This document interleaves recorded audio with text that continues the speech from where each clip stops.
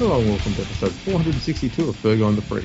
I'm that bloke from Rugby League Project, Andrew Ferguson. You can find me on Twitter at AndrewRLP. And join me as always is the glorious League Freak. You can also find me on Twitter at League Freak. How you going there, mate? It's going very well, Andrew. How are you? I'm rested. I'm calm. That's good. I'm always calm. So now you're about my level. Yeah, I'm down at that base level where you're at. Excellent. It's a new year, a big year for the podcast. Are you pumped for it? Yeah, I'm peaking. I'm ready to go. I'm fucking ready to go as well. Yep, we've done our usual of turning up, saying hello, and then pressing record. Mm-hmm. The hello was pretty much the prep work. Yep. So yeah, there's not much going on. No. The big news. Yes. Since we were last on. Yes. Is there's a review into the coaching of Sean Wayne at England. How's that going? Still ongoing. Excellent. So we'll keep you updated on that, people. Yeah. The one thing that they definitely need to do more of in this world is reviews. Yes, especially of coaches that failed to do what they're supposed to do. I know. By the way, can we start the year by saying that I don't want to hear anyone saying that they're doing a deep dive into anything. Everyone says they're doing a deep dive into stuff. And it's like, no, you're not. You're just Googling it. Shut the fuck up and just fucking say, you know what? I Googled something. You didn't deep dive into something. But how about just a shallow dive? Anything but deep dive. Anything but deep dive? Yeah, anything. Anything at all. If you do a shallow dive with a long glide underwater, I reckon that'd be just as effective as a deep dive. I guess it depends who's doing the diving. This is true. So we've got a little bit of football news. Apparently, yeah. I don't know if you're aware of this. Mm-hmm. Josh Maguire, well-known idiot. Yes.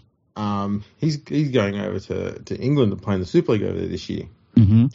And someone asked him a question. I mean, rookie error by that journalist. Yeah. But he was talking to, I think he was asked about, how do you rate the Super League in the NRL? Yeah, it's a very, very obvious question because what they all want is for the Australian players to go over there and say, you know what? It's on the same level. It might even be better. Well, you know what? What? He's kind of teed up what they want him to say. No fucking way. Here we go. Here's some quotes, okay? Okay. Personally, I don't think they should ever compare. I think they're two different games. I feel like it's comparing rugby league to rugby union. It's played different. There are different conditions and with different developments. It's like State of Origin. I would say it's a different sport to the NRL. Some NRL guys are really good in the NRL. Come here and struggle. It's vice versa too with Super League guys to the NRL. And some go over and play amazing. I've got a question. Mm-hmm. If State of Origin's rugby league, mm-hmm. what sport is the NRL? It's a good question. Would we go with tennis, or is that too far different? It's probably too far different. I saw a hashtag from the tennis players, something about like tennis supports peace or something like that today. I was like, fuck off, you're hitting a fucking furry ball over a court.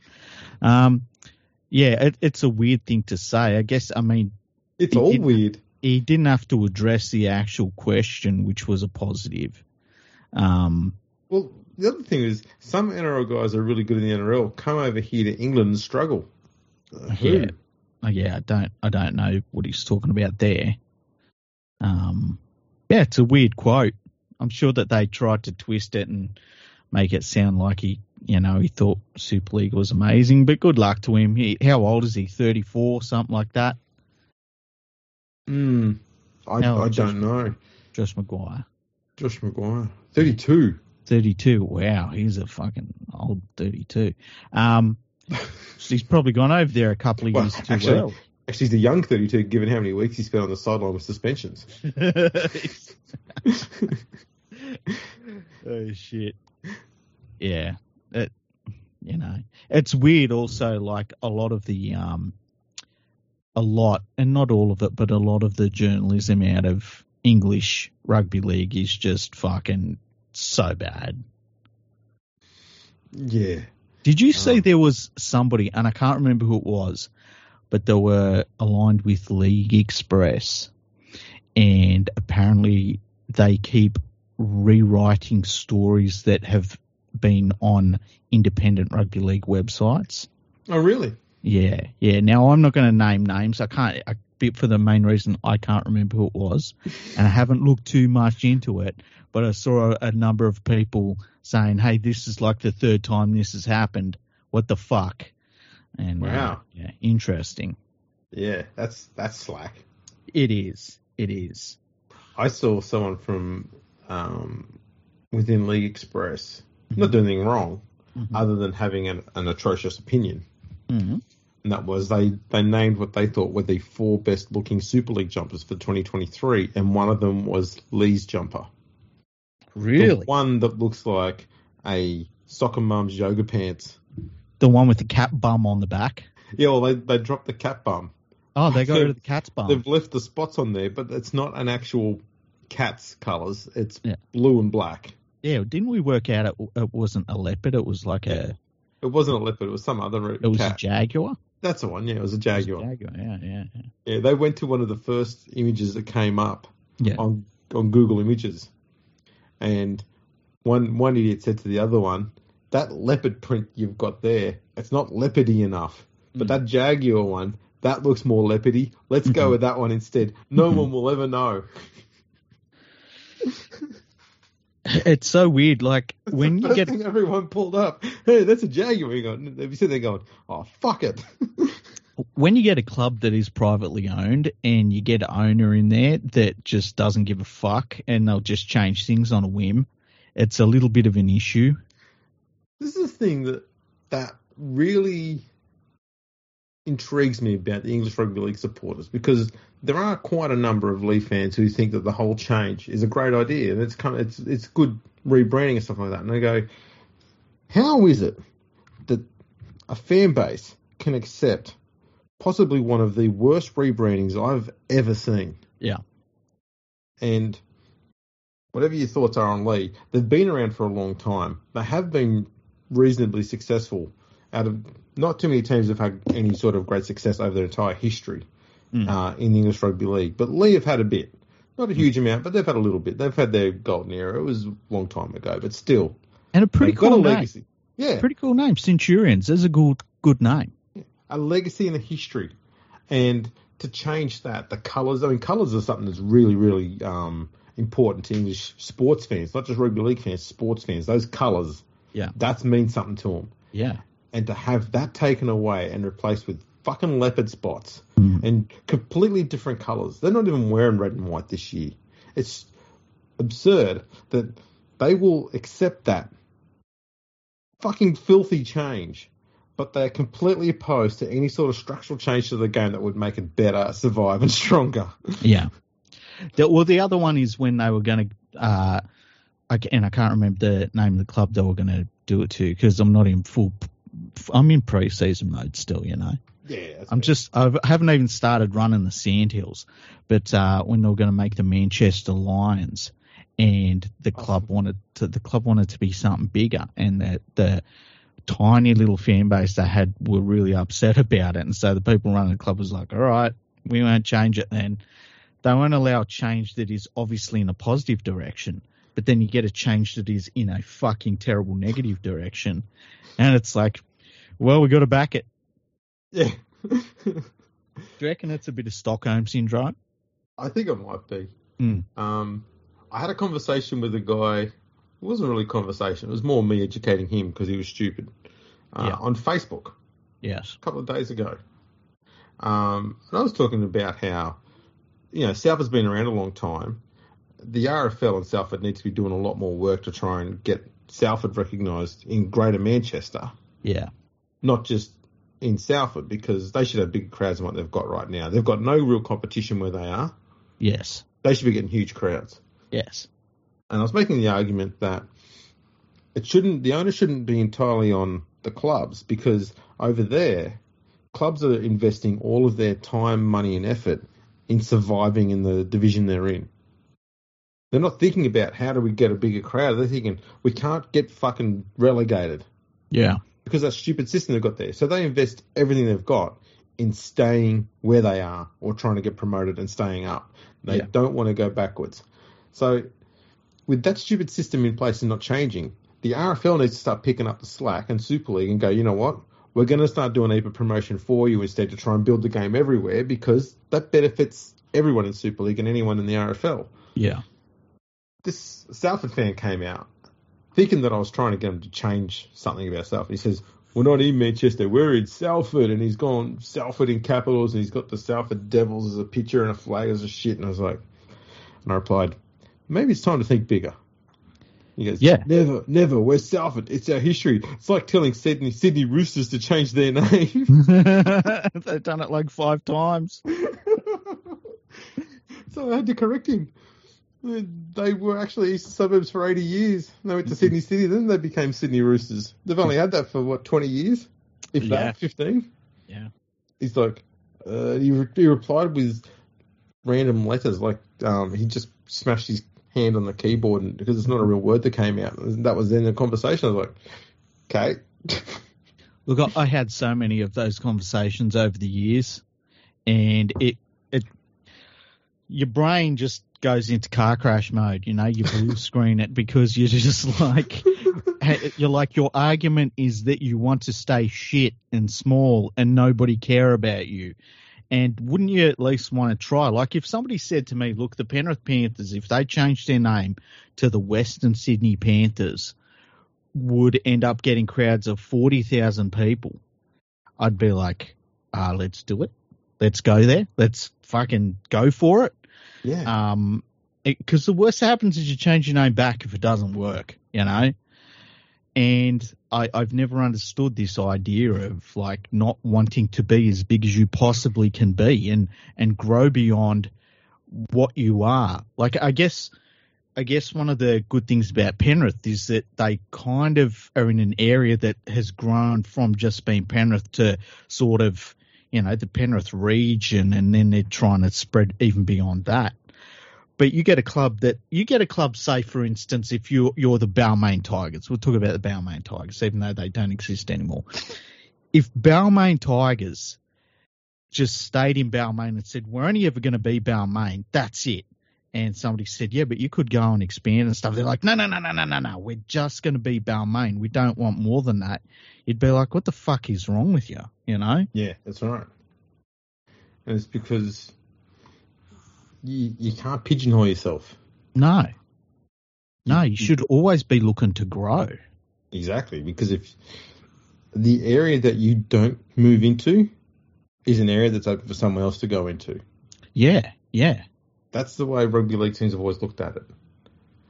Always. I mean, we'll go for a brief walk down through history here. In 1929, when Glebe got axed, the 3 clubs that were going to benefit the most from Glebe being axed were the 3 clubs that said very strongly, Glebe should get axed. Yeah. Because they knew that if they did, they'd all jump in and take their area. It was Balmain, Newtown, and South Sydney. And they pulled Glebe apart. Yep. That's ours. We want that. Boom, in they went. And so, if that mindset's been around since day one, it's going to be there the whole time through. And so, instead of fighting for survival, you're trying to find ways to make your brand and your team stronger and the region that you're representing bigger. Yeah. Because that leads to greater strength. Which I guess is a bit of a reason why people are a bit perplexed as to why the Dolphins haven't given themselves a region that they represent. See, part of me thinks that that's part of the reason why they haven't done it yet, because they're waiting to see how it pans out. They're waiting to see where their NRL supporter base comes from. Like if they say they end up getting at the first game, we'll say their first season, they end up averaging 30,000 people at Suncorp Stadium, right? Then I think that they would say, look, we can just call ourselves Brisbane, right? If they find through their marketing or through their membership that most of their supporter base is from North Brisbane, they might end up calling themselves North Brisbane. So I've got no problem with it, because you can always change your name. Yeah. It's more, I think, people just go, how can we support a team? How can you build a community when the community doesn't know where you exist? Yeah, I get that too. And I think that's their mindset. But the answer to that question is the West Tigers have managed to do it, and they don't have a home ground. They've got a home planet. They've got a home planet. The West Tigers think that anywhere that gravity exists is their potential home ground. Exactly. I think James Smith asked a question a couple of days ago on Twitter. He said, you're building the perfect football stadium. What's the first thing it's got to have? I said, well, it's got to have our jungle written on it somewhere. It can't be a football stadium without our jungle on there. That's got to be on there before the seats get put in. That's funny. Look, I can see where, because look, like I'm not even from Penrith, right? I'm from Mount Druitt, but I can see where having that rallying point of Penrith is important to a club. And I can see where it has kind of hurt the West Tigers a little bit, being called Wests. And look, at the end of the day, when it comes to Salford, you could just call yourself Salford. Like, just keep calling yourself Salford, but market yourself in Manchester as well, Yeah, there's nothing wrong with that. No, that's fine too. The problem the West Tigers had is, essentially, they wanted to do the 50-50 thing when they first got set up. Yeah. And so their options were going to be, Balmain Magpies, which was never going to work. And it's not because of the Magpies thing, it's because Balmain is it's a completely locked in area. It can't grow anywhere. There's no expansion in that area. No. And there's not a huge amount of juniors coming from that region either. So they had to be located in the west. They didn't take the full step, though. This is a dumb thing. From day one, they should have, and I know I've said this a million times already, they should have just gone, you know what? Sure. When they first set it up, it was 6 games at Leichhardt, 6 games at Campbelltown. That's fine. Keep it that way if you want. Yeah. But be based at Campbelltown. Yeah. That's all they had to do. But they didn't. They weren't even based at Concord then. No. They just played 6 home games there and 6 home games. So they trained at the home ground that they were going to be playing at that weekend. And then the other weekends, I don't know what the fuck they did. Probably trained at halfway between them.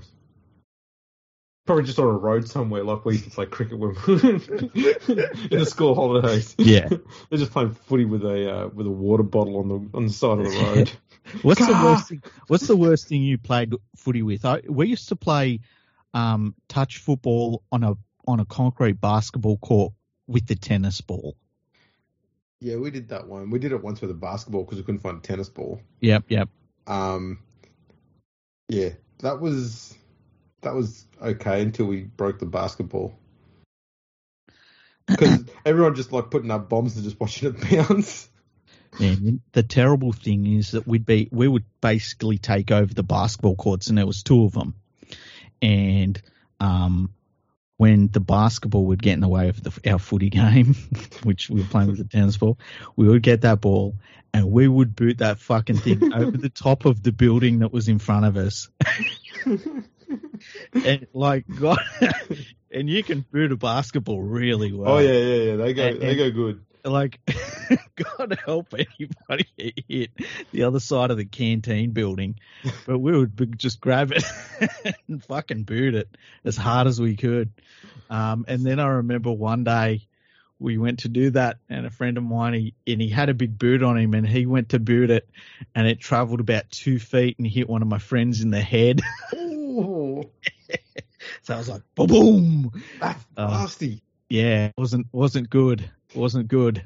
Damn. No, I think a Coke bottle.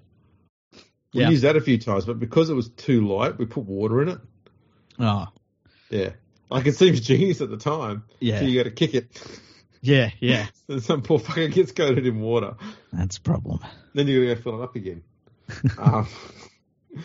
That and once we couldn't find anything, so we used someone's jumper. I feel like we used like wrapped up socks once, but it didn't really work because you throw it, it just sort of floats. Yeah. So, The jumper, we used we wrapped it up and then used the sleeves to tie a big knot in the middle of it, and then we went with that. oh shit! Yeah, Do you reckon in England they? Because I've been thinking about this with the basketball. You know how there are certain things in rugby league that in Australia you grow up with, and you don't need to be taught it. You like it just sort of is something that you pick up because it's just it's so prevalent. You know, it's in your DNA. Yeah. Whereas in say England, you have to learn that sort of stuff. And I've been thinking about it in basketball about how there are things that if you're in a country where basketball is a very popular sport, there are just real basic lessons. And it's the same thing in soccer where you don't need to be taught those things. And that's where that's why it's so difficult for a country like Australia in soccer to be as good as somebody from Brazil, because they're picking up things from the first day of looking at a ball and thinking I can kick that. Like a lot of our players just have to learn, actively learn. I think our basketball players and soccer players, I'm not going to say they played football, but I think because football, all three codes too, are played so prominently and they're everywhere on TV and stuff, especially when you go back, 10, 15 years as well. I think I find this with basketball and soccer more than anything else, and not so much now, but more in the past. Defensively, very strong, probably too strong, to the point where defense in basketball, it's a very nuanced thing. You can't just stand there and just let people run into you. No. There's a little bit of give and take involved in the whole process, and the same sort of goes with soccer as well. You just can't push people over and go, well, the ball's mine now. Yeah. But because we're sort of ingrained in watching sport where you just smash into one another all the time. Yeah. The idea of having that physical contact doesn't worry the Australian athletes in other sports. Yeah. The harder part is to learn the nuance of defence. And I think that's probably where they get picked for the defence first because it's so solid and so strong. It's easy to teach them the nuance. The harder part is to teach the attack. And I find it with basketball and soccer more than anything else. Yeah, I'm thinking about basketball players like... We've produced good forwards and centres in basketball, but how many guards have we had that actually absolutely killed it in the NBA? Yeah, I'm thinking same with soccer. We get good goalkeepers and good defenders, but how many strikers do we deliver? Yeah, exactly. Like in basketball, Ben Simmons is probably the best player we've produced, but he can't shoot the ball. And like to the point where he's stopped driving to the basket, which is one of his strengths. Yeah. Because he doesn't want to have to shoot free throws because he can't do that either. And then, Ingles is a good shooter. We have some we've had good 3-point shooters, but they're more set 3-point shooters. Well, they can't create their own shot off the dribble. This is the thing though, I find with the NBL many years ago. Yeah. A lot of plays, if they broke down, it was just throw up a Hail Mary from 3-point territory. Yeah. And the 3-point ratings for pretty much every player in the NBL were atrocious. They'd be all celebrating, I got 2 out of 55 shots today. Fucking settle down. And then again, that was defense would stop them from getting in. And so they just had to constantly just take shots from outside the arc the whole time. And no one was good at it. Just kept launching them all the time. You'd see air balls and those shots go over the top of the ring and they'd bounce and hit the front of the ring. It's like the range isn't even close enough. Yeah, but it's interesting the way that basketball has evolved with its shooting, especially because my favorite team is the Houston Rockets. They won 2 titles playing an inside-outside game, shooting lots of 3-pointers. And so the current game of shooting a lot of 3-pointers is something I love because it's It's kind of what my favourite team won its titles with, you know. Mm.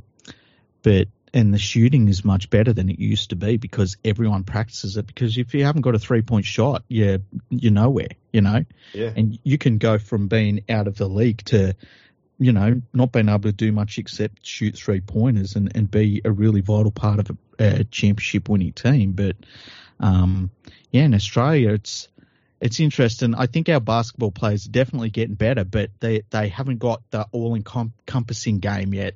And as I said, Ben Simmons was the closest we've had, but can't shoot a basketball, save his life. That's a bit of a problem. Well, it's only 50% of what you got to do. Yeah, put the ball in the basket. It's pretty important in basketball. Oh man, it's like trying to play cricket, but you know you can't battle bowl. Good at catching. Yeah. Have you watched any of the cricket? No. Nah, neither have I. Couldn't give a fuck, eh? That's more when it was most of the time it's on. Is now on my days I'm at work. Okay. Because they will play it over the weekend. I'm work all weekend, so I didn't get to see it anymore. But I did see that Dave Warner somehow got Player of the Series. Okay, against who? South Africa. Okay. I'm going off a bit of a hazy memory, but I think he had scores like 3, 10, 200, and 14 or something like that. Okay. Yeah, it was like one good score out of 4 or 5 innings. That was it, and they gave him Player of the Series. It's kind of like Luke Brooks getting Man of the Match in round 2, and they give him the Dally M. Yeah. Look, I've been running out of candles between lighting candles for Dave Warner and fucking Harold Hewitt. You know Harold Hewitt, how he married that Markle chick? Harold Hewitt? Yeah. Didn't know about the Hewitt bit. Yeah. Have you never seen how much he looks like his dad? I pay very little attention to the royal family. It's like in Game of Thrones. Yeah. Where I wish I also didn't watch. I know you haven't watched Game of Thrones, but there's this point where, and spoiler alert, and it happens early in the first season. If you haven't watched Game of Thrones, don't watch the last 2 seasons. But he starts looking through because all of the bloodlines have got black hair, and all of a sudden they've all got blonde hair. And it's like you look at the royals and it's like bald, fucking bushy, red-headed fucking guy. Like, what the fuck is this all about? So, yeah. Oh, right. Yeah, no, it's my been heart crazy. bleeds for both of those two, Harold Hewitt and fucking Dave Warner, biggest victims of fucking 2022. Just ask them. I love the fact that people are going hard after Harry. What's that? I don't know. It just seems weird. I don't know much about what's going on, but he's basically complaining. I think what I saw, a brief snippet, which was on the news, was him complaining about mainstream media being a bunch of fucks. Yeah. And I go, well, I mean, what's the hate about that? He's spot on with that. I think and it's and yet the amount of hatred that's been thrown towards him is more than what gets thrown at Prince Andrew. Yeah, that is kind of weird. I think that's kind of odd. I'm not saying that I like Prince Harry because I don't know him. I think he was he the one that was sort of parachuted in to be some sort of patron for rugby league at one stage? Was it him? I think it might have been. I can't remember. They've gone, Harry's not doing anything for the rest of his life. Let's give you some shitty title. Here, go stand next to some idiot, some goofy looking clown with a fucking football. He's like, oh, okay. This is not a rugby ball. Look, it's close, all right. Just smile and wave. I just think that people look at the royal family and they're like, oh, look, they're all arguing with one another. This is weird. And it's like, well, if you look at their bloodlines, normally they're not arguing with one another. They're doing something else with one another. Yeah, not watching TV. Yeah, it's like, you know, Charles and Camilla, I believe they've got the same grandfather. Yeah, that wouldn't surprise me. Yeah. So, you know, it's just a bunch of weirdos all angry with each other, and it's like just fucking entertainment for everyone, really, isn't it? Pretty much. Yeah. Until they start fiddling around with kids. Then fuck those guys. Yeah. We've strayed a little. Yeah, we used to be a football podcast. I don't know how we managed to get from basketball to the Royals. I don't know. How about Only we could do that. How about Selwyn Cobbo?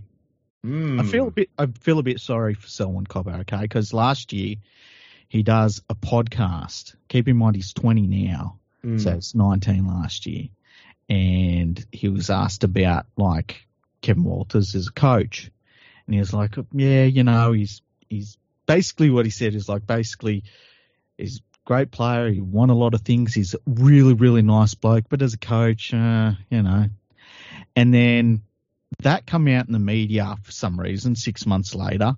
Well, they knew that they were going to have a quiet off season, so you just sit on that one. Just wait for it, yeah. Yeah. And they blew it up and said, oh, he doesn't like his coach. He thinks he's not a good coach. And then the Broncos come out and said, well, if you watch the podcast, he was taken out of context. And so I watched it and it was like, well, it doesn't seem like he was taken out of context. But I also, because I thought to myself, if I'm Selwyn Cobbo and I really believe I'm taken out of context, what context am I trying to get across? Yes. Because I know as a 19-year-old, I couldn't get across things I probably wanted to say in the right manner either, right? And it made me think about Kevin Walters as a coach, and I think it's hard to deny that he has done a fantastic job with a club that was at rock bottom. And they're going in the right direction. And what more do you really want out of coach at this point? Is he technically the best coach in the game? No. But is Ivan Cleary? No. Does it matter if you're getting the results? No. So I wonder if Selwyn Cobbo was trying to get across that, here you've got somebody that's a really nice bloke who has all the experience as a player in the world, and he maybe isn't a technically great coach, but he's good for the club. Furthermore, why is anyone taking what he says with any sort of grain of salt? How many first-grade, top-quality elite coaches has he played under? But yeah, well, that's another thing too. It's like he hasn't got an experience base of great coaches. So, I thought the pile-on was a little bit rough, considering he's such a young player, and it doesn't really mean much. No, it's nuts. It's gone way overboard, but that's what these shows want to do. Yeah. So I kind of felt sorry for everyone involved, and I have and look, there would be nobody in the whole world that would want to, bring him in and say, dude, don't worry about it more than Kevin Walters, So I don't think it'll come to anything, but yeah, that was one of the things that blew up last week that I just I felt like, what are we doing here with all this stuff? Well, essentially, it's like, Latrell's been quiet. Mm-hmm. Let's see if we can find someone else who we can throw under a bus and turn into a bad guy. Yeah, it's weird that they want to turn the players into bad guys, hey? That's right. That's what they want to do. You're going to have good and bad, so they've got something to talk about. Yeah. Speaking of something to talk about, yeah, there's word that chronic chair thrower Adam O'Brien has decided he's going to move Kalen Ponga to 5'8" permanently this year. That's a good move. The only issue he's got is who he goes to fullback. Yeah. And apparently, he's had Tyson Gamble, who's a new recruit, who's half, Dane Gagai, and a new young rookie, I forgot his name, apologies there, have all been training at fullback. Yeah. Now, Tyson Gamble should not be in that group of three. No, I agree. I would guess it would be Gagai. I'd go with Gagai as well. Yeah. However, and this is the thing that gets me, is I don't know much about this rookie that's coming through, but with Ponga at 6, you can almost be certain he's going to be parked on the left-hand side of the field hard. Yeah. So their fullback needs to be a pretty handy ball player who is happy to be parked out on the right-hand side of the field. Otherwise, defences are just going to load an extra defender on that on Ponga's side. Yeah. They'll either have a defender rush up on him to stop him from, creating a play before it happens, or they'll rush him on the inside and peg him into that box with the with 1 or 2 defenders in front of him, numbered up 1-on-1, and being crushed in towards the sideline from an inside defender. And that will completely nullify anything he plans to do with Ponga when they get close to the line. So they need to have someone who's a good ball player. And I'm not sure Gagai is. But the thing is, I don't know of many better kick returners and ball runners that the Knights could possibly have than Gagai. And you're going to want that kick return more than you're going to want skill close to the line, because he's going to be doing a lot more kick returns than he is setting up plays close to the line. So it's a tricky one they're stuck with there, what they do. I think it's definitely a step forward for them now. I mean, what you and me were saying, Ponga should be in 5'8", and he was getting bashed out of the game as a fullback. It's going to be interesting to see how he handles the defence load in the front line.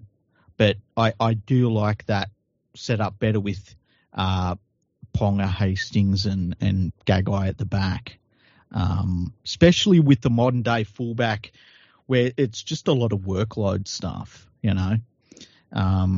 You don't have to necessarily be the greatest ball player, but as you say, it would be better for the Knights if they had that, because they've got to have that. They need a bit of versatility forced into it.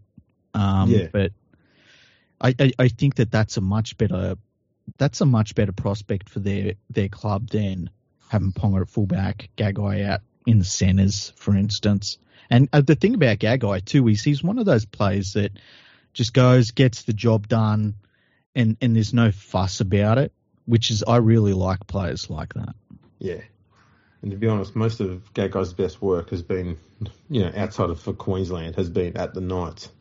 Yeah. The other player, was Bailey Hodgson, who's 20-year-old, who's come from Hull. Yeah. So we just need to see what goes on there. But one option, I guess, is to have Gagai possibly at centre, and so he can drop back to field the kick returns when he's taking them in his own half. Yeah. And that can help get Hodgson sort of warmed into the role a little bit. That wouldn't be too hard to manage. I would be terrified having an English player playing fullback in the NRL. I think that I think it would last 3 weeks of horror shows before it's all done and dusted.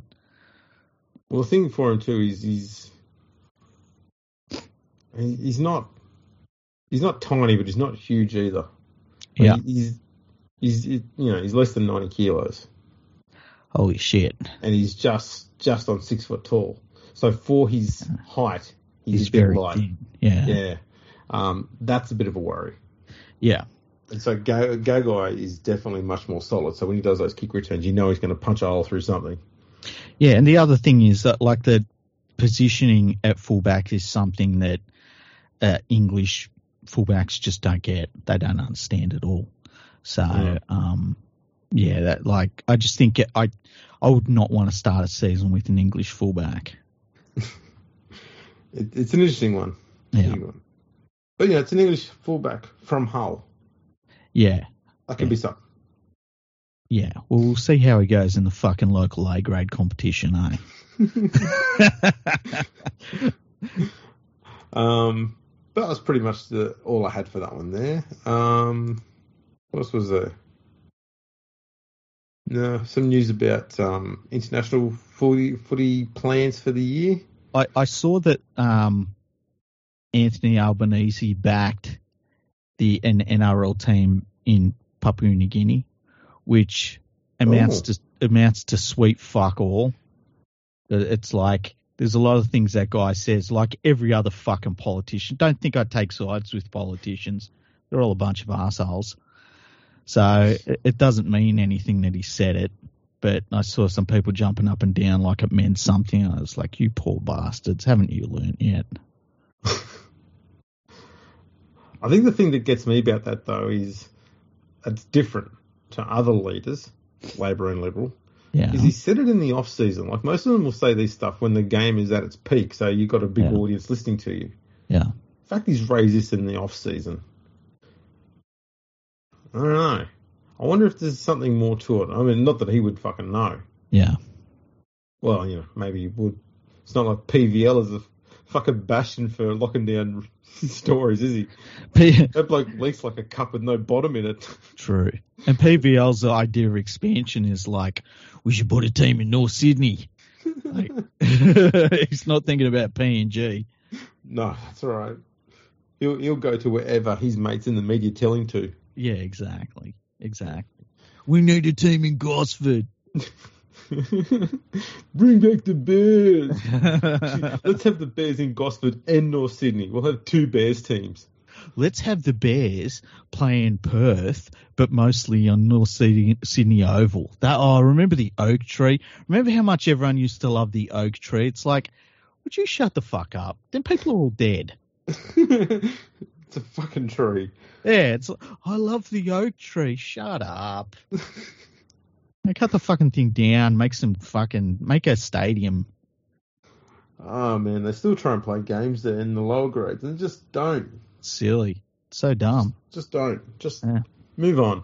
Yeah. You know, even Leichhardt is less of a relic than that ground and that tree. Yeah, I would agree. It's crazy. It's I weird. Get the soft spot for it. It's fucking psycho. It's weird that it's 2023 and we will have games of football played at Leichhardt Oval. How strange is that? Well, this is the thing. I think Rugby League project creator Sean Dolan announced that West Tigers... Is he the guy you say puts in 5% of the work? 5? You're always telling me he's Mr. 5%? Mr. 5%. Yeah, geez, it'd be the other way around, I reckon. Anyway, you were saying? I think he said that this year the West Tigers would have the most home grounds any team has ever had in one season. Oh, really? So, okay, let me guess what they are. Yes, you've got them all right. Let me guess what football grounds. Correct. Okay, so we got Leichhardt, right? Yep. We got Campbelltown.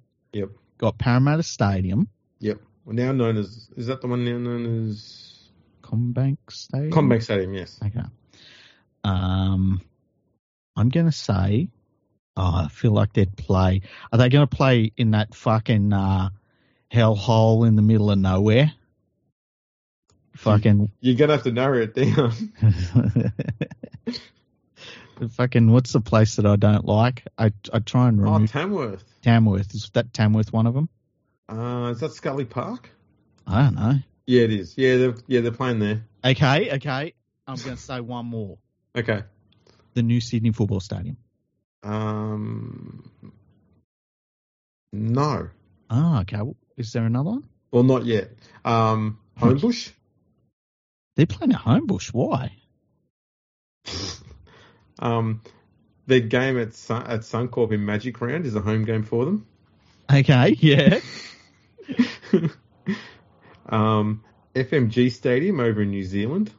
Holy shit. They're playing the Warriors over there. That's at Waikato. They're almost playing like one home game at every single one of these stadiums. They're going close. Yeah. You got the other ones right. Okay. Wow, that's shocking. Yeah, they're getting around.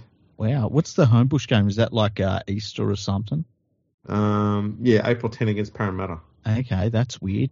It's crazy, isn't it? Because both of them have got CommBank as their home ground, and yet they couldn't fucking play at CommBank for that game. Yeah. It's strange. Also, rounds 1 and 2 are the only times in their entire season this year where they'll play back-to-back games at the same venue. Okay. What venue's that? Leichhardt. Okay. They're starting this season at Leichhardt Oval. Yep. Sunday at 6 p.m. followed by Sunday at 4 p.m. Man. Look, at least Phil Gould will have an absolute massive erection for the first 2 rounds. Oh, man. It's all about Phil Gould's cock. I just... just asking. It's fucking crazy to me that we're still doing the Leichhardt thing. It really is. Oh, it's nuts. It really is nuts. Like, I can look at Penrith Football Stadium, and Penrith is a fine stadium for football, but I can look at Penrith Footy Stadium and say, you know what? We got to move away from this. And then you look at Leichhardt and you're like, holy shit. Well, the thing too, okay, and this is something that's gone on for a long time with the West Tigers, is fans, and I think even people within the club, always compare the crowd sizes that they get at Leichhardt versus the ones they get at Campbelltown. Yeah. For a long time, actually, it might even still be going on. The crowds at Leichhardt, always bigger than the crowds at Campbelltown. Yeah. All right. Thing that was never taken into consideration, nearly all the time, was the fact that they always played weaker teams at Leichhardt and the stronger teams at Campbelltown. Yeah. Don't know why, but let's have a look at this year. Leichhardt, they played Gold Coast, Newcastle, and the Cowboys. Yeah. And at Campbelltown, they play Manly, Canberra, who are absolutely dominating the West Tigers too. Doesn't matter what decade it is. And Melbourne Storm. Again, I mean, if you're a West Tigers fan with that Melbourne Storm game, you think to yourself, do I travel to Leichhardt Oval or do I just stay at home and just, I don't know, start cutting while I'm watching the game? I'm trying to figure out what stage do you turn off watching the Tigers play this year? And maybe round 2? This is the things that are going crazy, okay? And I know I said just before we got on air. Yeah, you did. I'm not going to bang on about the West Tigers this year. Yeah. But is it just me, or has there been a lot of fucking Tim Sheen's West Tigers talk in the media over the last 3 weeks? So much. It's insane. And they're ready. They're going to change. Things are going to be different now, Andrew. Yeah, do you know that? I saw an article that said from Luke Brooks, quotes from Luke Brooks saying, I'm positive now that we're going in the right direction to reach the finals. Because you know what? If anyone knows what it's like to be going in the right direction towards finals football, it's someone else. But they're last. Anything they do, they do is the right direction. No. They're 16th. Well, yeah. Yeah, okay, honestly. There's 17 teams this year. They've still got some further to go down. Honestly, what do you think? What are you expecting out of your West Tigers this year? If they are not better, irrespective of who the coach is, if they are not better this year, because they have improved the pack, not hugely, but enough defensively, because that's the thing.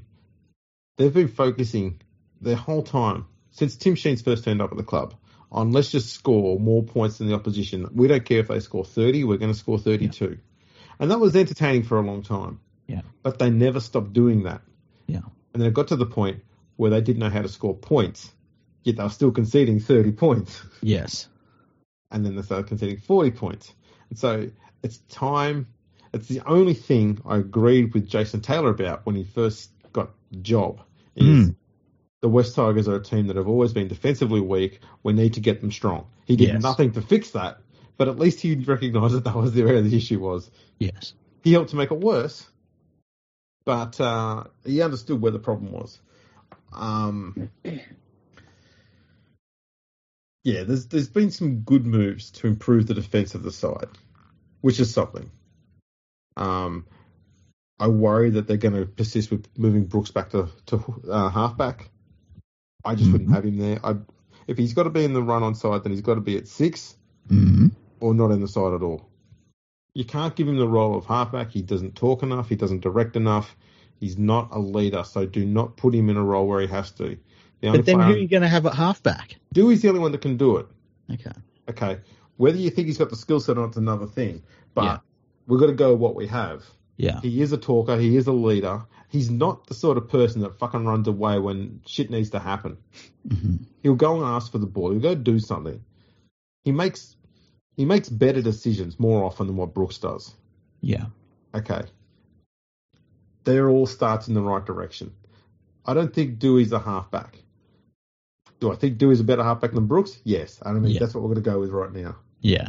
So that's their only option at this stage. Until they've got Jake Simpkin, they might be able to move into that role. I don't know. But they should never have got rid of Hastings. That was stupid. Yeah. But that reeks of Sheen's. It's just, you always got rid of the wrong players at the wrong time. Were you happy to sign John Bateman to a 4-year deal that he'll see 18 months out of? No. Well, My problem here, okay, with the signing of John Bateman, I don't know if I said this in the recent episodes or not, but he was signed on a 3-year deal at Canberra before and got homesick after 2 years. Yes. Okay. So both Bateman and the West Tigers should have been a lot smarter about this contract. Bateman's going to say yes to a 4-year deal because it's fucking job security. He's almost 30 years old. Of course he's going to. Yeah. West Tigers should have gone, you know what, he got homesick after 2 years last time. Why don't we just give him a 2-year deal and a 2-year option in our favour? So if after 2 years he doesn't get homesick and he wants to stay, bam, we'll activate that clause in the contract and he can stay for another 2 years. Don't tie him down for 4 years because if he gets homesick and wants to go home, Tigers are going to have to end up footing that bill. And it's going to take up space in that cap and it's going to fuck things around. It's a stupid risk. And furthermore, they paid a transfer fee for him. I know. I'm not saying that he's not good enough to be in the NRL. Obviously, he's played very well before. Whether he's still got that now because it's been a few years and he's been over in England and he's, basically nearly 30 years old, who knows? But is he going to be as good as he is now at the age of 33, 34? No. And so that's the silly thing about it. But I suppose, too, that's the things that clubs like the West Tigers have to do, is they have to offer. They have to have a higher offer. If it's not, higher offer year by year, it's adding extra years that they shouldn't be offering in order to get someone to say yes. Why has the West Tigers for the last 18 years or so, why do they keep building old as fuck forward packs? Like, why is it every time they get a good young forward on board, they don't stick around? They don't know how to develop youngsters. Yeah, and look at how many youngsters have come from that whole Campbelltown region and have ended up at other clubs and didn't even get to the West Tigers. Yeah, they're just they're better at other clubs.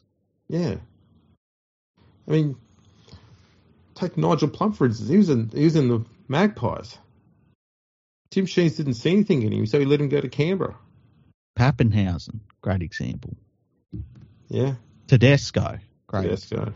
You think of, pretty sure, Folau, Jared Hayne, they're both from down that way. Correct. Didn't even make it in. Was it Ryan Hoffman? Is he from that area as well? I believe he is. Yeah. I mean, it's crazy that they're on their fucking doorstep. Yeah. Don't even recognise it. That's one thing you got to say about Penrith is that it is very rare that you hear of a Panthers junior that went elsewhere to start their career that was good. Like, the best of the Panthers juniors generally come through Penrith. And whether they can hold on to them or not as a development club is, another thing. But and you're not going to be able to keep everyone. No, it's just numbers. They recognised the talent and the skill there, and they brought them into first grade because they knew they were ready for it. Yeah. The fact they were ready and got signed by the clubs proves that they were ready for it. So they understand that. But the Tigers have never got that. And I mean, go through their current roster, and there's bugger all players there that have come from the West Tigers development area. Yeah, they've brought in players. I just think it's weird that, in a couple of years' time, the West Tigers forward pack is going to be long in the tooth. Their best players anyway. Like Api Coruscant is 30 now. Clemmer will turn 30 this year. Yeah, Clemmer. Then Bateman will turn 30 this year. Yeah, and so in a couple of years from now, they'll be long in the tooth. And you look at them compared to, and I'll use the Panthers as an example. Like in 2 years from now, their best players won't be 30. And that's right. They'll have had 2 premierships under their belt. It's a weird way to build a club, Yeah, well, and I'll tell you the other thing is too. What they're doing is that they're trying to get to the top 8 as quickly as possible, and then hoping that they can build back up and be a strong side again off the back of that, like they never did before. And here's the thing: if Tim Sheen sees out his contract, right, and then he's going to hand it over gracefully to Benji Marshall. Look at how fucking old that forward pack is now that Benji Marshall takes over. Oh, he's going to have to completely rebuild the side. He's building a team for himself that Yep. will be fucking dead in the water as soon as he leaves. Yep. And Benji Marshall's going to have to rebuild it. Yep. And everything Sheens is going to teach him is going to be completely useless because it's going to be for the squad that he's got now and not the squad that he's going to have in 4 years' time. Yeah. I tell you what, Benji Marshall, someone should be in his ear and say, Benji, I know what they've promised you, but don't fucking do it. Yeah. It was nuts. I still don't get it. Hmm. I've never heard of a coaching structure like this in any sport, any time in history, anywhere. Yeah, I can't think of one either. Who gets a 70-year-old man to come back who hasn't coached for a decade in this league? To not only coach an elite team in an elite competition, but while doing that, he's going to train not one, but two blokes who have never been a head coach anywhere, how to be a head coach at an elite level in space of 2 and 3 years. Yeah, and we've talked about this, that you don't really get taught how to be a coach. No, you've got it or you don't. Yeah, and it's an art and a science, and it's for a certain personality type as well. You know, how many NRL coaches seem like the fucking life of the party? Mm. You know, it's a very specific sort of person. It's not something you can sit down and give lessons on. No. And I mean, I remember you saying this ages ago on an episode, you know, it's very hard to get someone who was an absolute X factor star player. Yeah. And get them to be a coach because they don't know how to apply what they managed to do to other people because it was just second nature to them. They don't know what they were doing half the time. It just happened. The was in front of them and their body just went bam and boom and it worked. And they do it every time and it works every time. 100%. Wally Lewis is a good example. Well, look, I bet Benji Marshall, if you sat him down in his greatest performances and just press pause at certain times and say, what was in your head at this point? I bet it would take him like 5 minutes to break down to you what he saw in an instant and made a decision on in an instant. And he'd take 5 minutes to explain it all to you though, right? That's what makes them great. Yeah. It's also what makes it hard for them to coach to other people. Yeah, because you cannot coach that. I don't care how fucking good your coach is. There is no coaching a Benji Marshall. There's no coaching a Latrell Mitchell. There's no coaching a fucking all of these great players who just like Darren Lockyer was a great example. He would see things that weren't there, and he would do it. He wouldn't even do it in fast motion. He'd seem to do it in slow motion at his own pace, and it's like, holy shit, he just tore that team apart, and like, what the fuck, you know? He found something in nothing. There's a lot of Peter Sterling about him. Always at the time, always read the play before it happened, and just had that understanding of what he needed to do and where he needed to be and how he needed to do it before he needed to do it. Well, that's the ultimate level, isn't it? Where the game slows down for you, and you can slow the game down around you, and everything you do seems like it's slow motion, but is you so much quicker than everyone else around you somehow at the same time. And that's the ultimate level of a sport and a sporting performance. And it sometimes you see it out of average players where they'll just play the game of their life. But with the champions, they do it week in and week out. And Darren Lockyer was a really fantastic example of that, because at the end of his career, he wasn't the fastest player, but his decision-making process was so refined and so much better than everyone else that he played the game at his own pace, and it was still quicker than everyone else somehow. Yep. It's really weird. Yeah, that's what the greats do.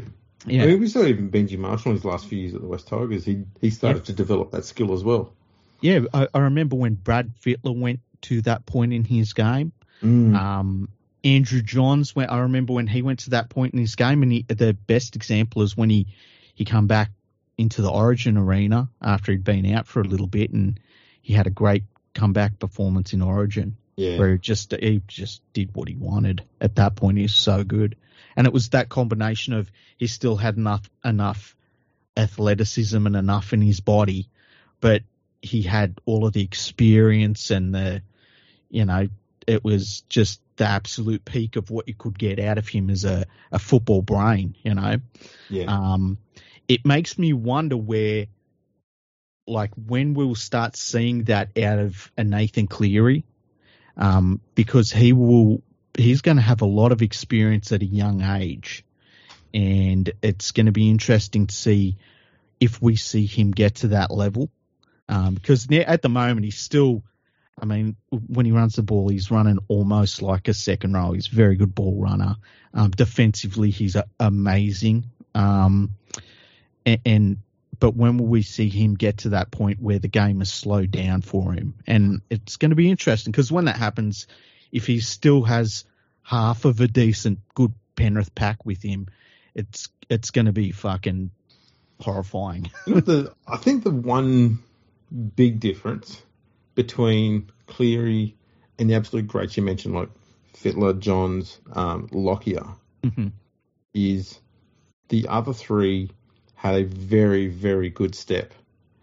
And I don't think Cleary's step is anywhere near as good. It's certainly not as big either. No, sorry, go on. I was going to say, and I think that's the only thing that's it doesn't threaten the defensive line as much as it does the others. And so because of that, the defenders would hang off the other three a little bit longer, just waiting for that step so they could try and adjust and try and stop it, even though they knew they had no chance, and most often never did. But the one thing Cleary does have that those three didn't have is, except for Fittler and maybe Johns, is the confidence that if he runs the ball at the line, he's going to get through the first contact. Yeah. Not so much because of his size, because I think he's definitely smaller than Fittler. He'd be maybe he's not as stocky as Johns. He's not as stocky as Johns. He looks taller. I think he's probably a bit taller, and Johns was stocky. I wouldn't be shocked if he was not. I think he would be heavier than Johns, but more athletic. Yeah, because Johns was a bit stockier. He would back himself, especially defensively. Yeah, as we know, the defensively hits he'd put on were just insane. Yeah, very similar to Wally Lewis, I guess. Yeah. Cleary doesn't have that build, but he's got the belief that his body's going to stand up to any contact. So he will still ram hard at the line and more often not get his nose through. It's very rare you find a halfback built like most halfbacks, but can run like a back rower. And that's what Cleary's got that the other three generally don't really have. But he lacks the step that they've got. And I think if he could work on getting at that step, especially very close to the line, I'm putting him in their same league. I think that's all there is. I think it's just a step is all he needs. Yeah, that's a very good point. Because they could run across the line, and everyone, as they would have players going back on their inside, but also on their outside, all of those players around them were a threat. And when they'd put on that step, and they would wait for somebody to react to something, and that's when they'd put the step on. Cleary doesn't have that. When he chooses to run at the line, and I think it's why he's so effective at it. Like, he only runs at the line when he really sees something, and that's why when he runs, he's normally just through. Look, his ability to identify a weak shoulder, it's uncanny. I don't know of anyone who can identify when they're going to be running at an outside shoulder or a weak shoulder better than he does. Because you see it more often than not. He doesn't try and run past players. He runs at their weak shoulder. Yeah. So when I say weak shoulder, their momentum's taken them in a different direction. And so they've got no power behind the shoulder they're going to hit him with. So he knows he can run through it. He's not going to run at a shoulder that's, if a player's leaning right and they're down ready to tackle, he's not going to run at their right shoulder because he knows he's going to get fucking poleaxed. Yeah. He'll run at their left. But he's got this uncanny knack to identify where that weak point is and to run at it. Or if a defender has slid faster than another, defensively. He knows then that that's a gap he can run at. And the good thing that makes him effective is the Panthers players know if he straightens, follow him. Yeah, because the next play, the ball is going to be, the defensive line is going to be in real trouble. It's interesting. I think that we've seen his game develop more and more. I actually watched the grand final replay about a week and a half ago. It's the third time I've watched the grand final, and his performance in that game is it's very, very, very good. And it's like all of the Panthers players, their performances were good, but like his performance as a team manager, running the ball, as we talked about, his kicking game, his defense, everything was just top notch. And I think it probably got a little bit overshadowed by just the overall, holy shit, what the hell are we watching that the Panthers did. And every year we've seen him add little bits to his game. And I think he just turned 25, which, what's he going to be when he's 30? Man, it's crazy. And he's going to be so experienced as a 30-year-old. Like, by the time he's 30, he will have played in 2 World Cups. He has played in if they don't even make the finals anymore, he's played in three grand finals, 1, 2, and he'll play in 2 World Cups because the next one's in France in 3 years' time. It's going to be crazy how good he ends up. I think that's why the great players that you hear about talk about him in the media. I think that's why they're so over the top with their praise about him, because they're doing that sort of math in their head of where's this guy going to be when he has, the athleticism and the experience and just knowing the game when it all comes together. What's it going to be at? And I think that's why they are so over the top and so excited about what he's going to be going forward. And that's when you get players like a Johns or I think Brad Fittler talked about he could end up being, one of the greatest halfbacks we've ever seen. I fully agree.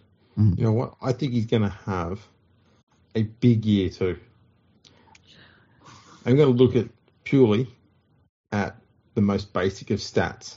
He tends to have a solid year followed by a big year.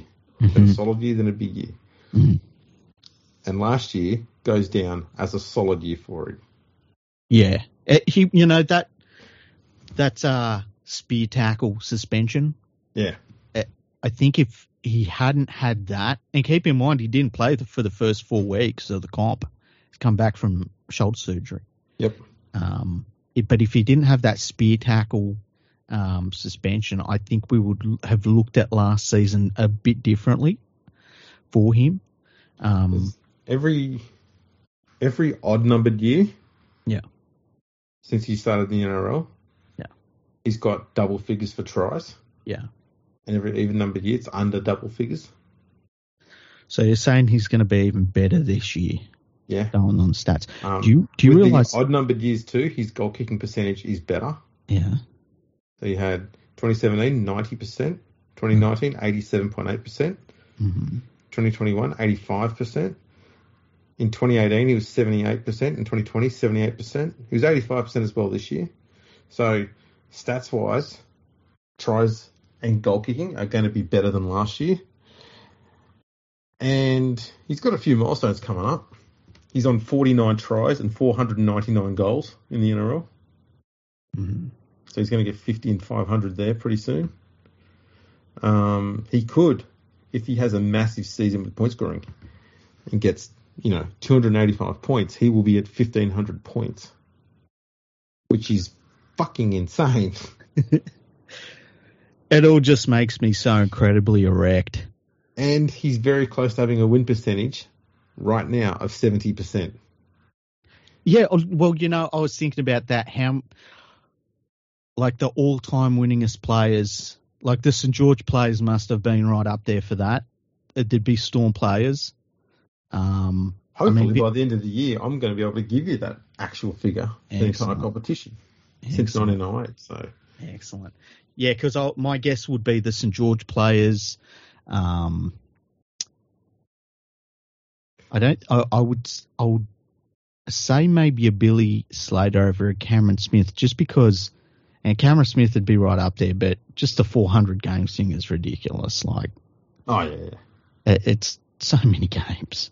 And I'm thinking Billy Slater was maybe, you could see them losing a game or two when he wasn't there, and then you put him in there, and they're a ridiculous team. Oh yeah, but 70%. That's fucking outrageous. It's ridiculous. Yeah.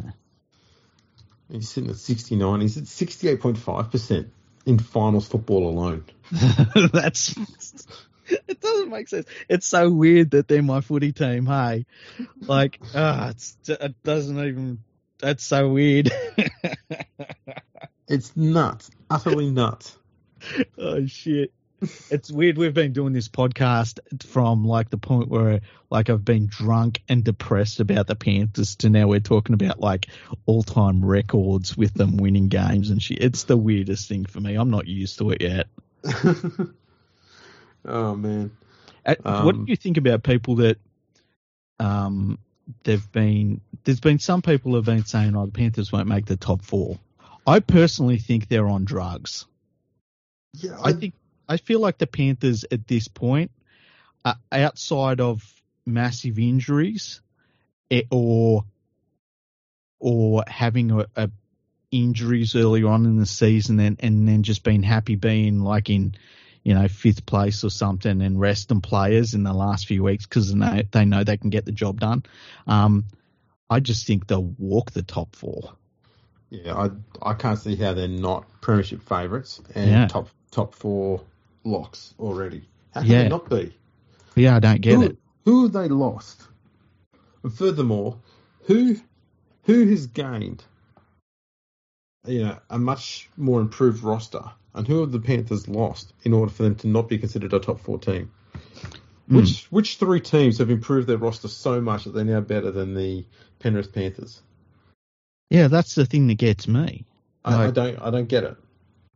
So the teams that were closest to them haven't really added anyone, but they should improve a bit. But then keep in mind, like the Panthers at one point, they had an 8 premiership point lead. Yeah. And I don't know. I just think it's a weird thought that they'll be outside the top 4. Well, it's as weird as people saying the West Tigers could be a top 8 side this year. Go away. What about the Canterbury Bulldogs? Because they're making a lot of noise. They're putting together their bought not bred team, which is pretty funny because I remember when there were some people on the internet that were giving so much shit to the Sydney Roosters about the way that they put their team together, and now the Bulldogs have just done the exact same thing. Yeah. I think the Bulldogs will still miss the 8 this year. Really? Wow. We'll do our full predictions later on, but yeah. You got to realise they won 7 games last year, and they were 7 wins away from the 8th place Raiders. That's a lot of ground to make up. That is a lot, yeah. So I don't see them making up the extra 7 wins. I wouldn't be surprised if they finished 9th, 10th, or 11th, and they're only 1 or 2 wins away, which would be a big improvement. I don't think they're going to get to the top 8 though. That's the thing too. Someone's got to, a few teams have got to get worse ahead of them, and none get better below him. And that's a fair whack. St. George will drop down a bit. Yeah, St. George will. Are we worried about the Storm? Of course we are. We're always worried every year. How dare you? Every fucking year. I think they will have issues only in their depth in the forwards because they took a big hit to their forwards in the off season. Yeah. That's the only place they're going to struggle. I don't think they're going to struggle scoring points. They might be less impactful defensively, but I don't think it's going to be by much. I still expect them to make the top 8.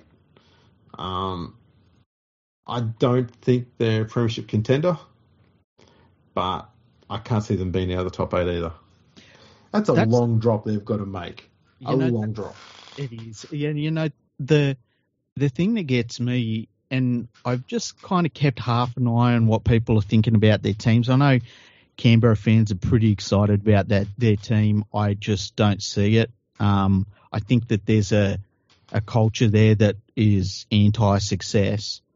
I know Roosters fans feel as though that it's like, oh, we're back now, and I'm looking at their lineup. I'm like, are you really? Like, what the fuck?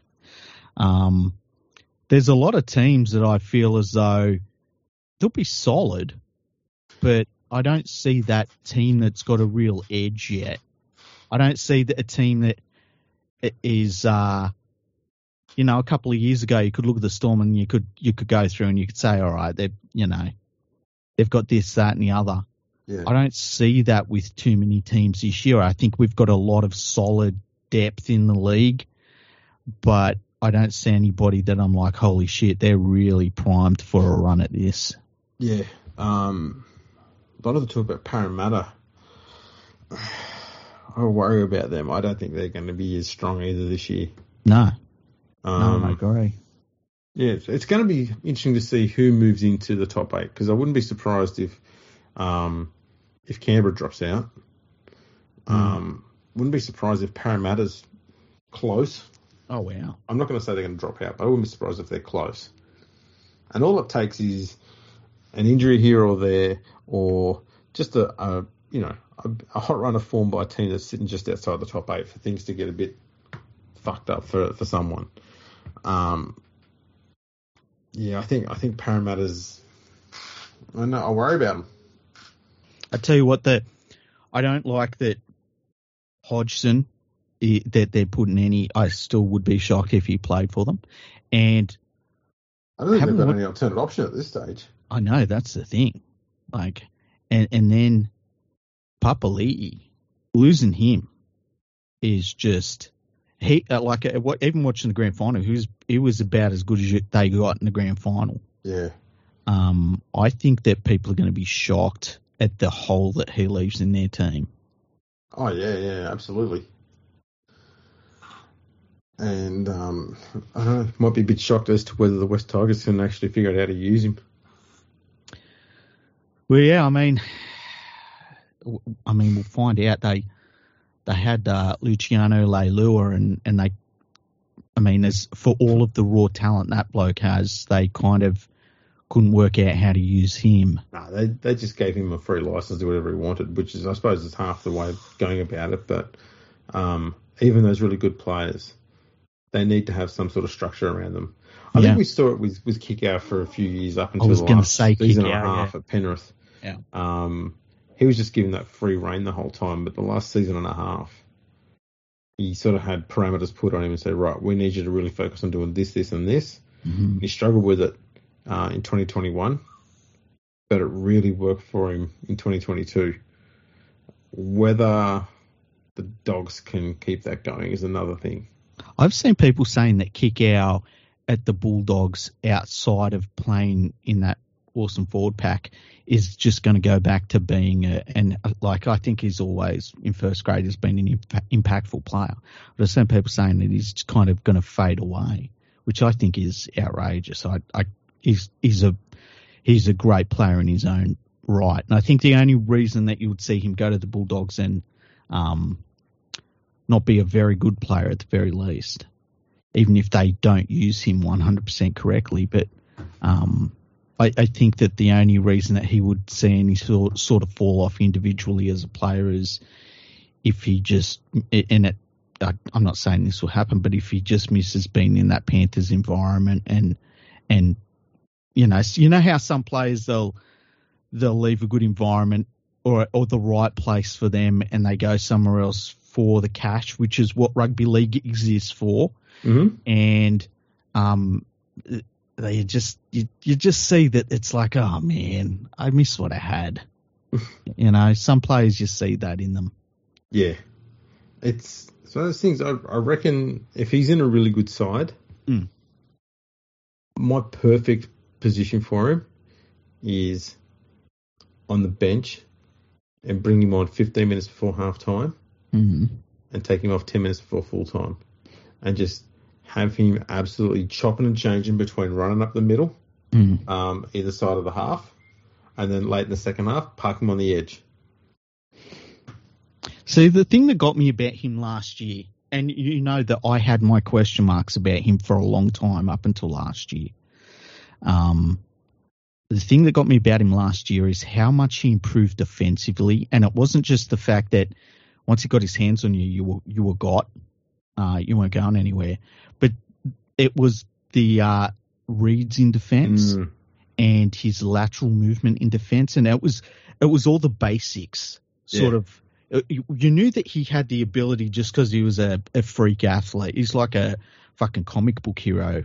Look out in the footy field, he's a giant freak athlete, but the base just for whatever reason all worked last year, so that you never worried about him in defence anymore. You never worried that someone was going to run around him or step back inside him or something because he just got him. You know, it just was amazing. I hope he goes well for the Bulldogs, and I think he will. I think he will. You know, I think he'll do pretty well too. He's going to have options too, whether he wants to play, in prop or lock, or whether he wants to be in the back row out on the edges still, because Bulldogs haven't got a lot of competition for a lot of starting spots there in the forward pack. They've got some depth. Yeah. But with a big name player like him, he's going to be able to pick and choose where he wants to be.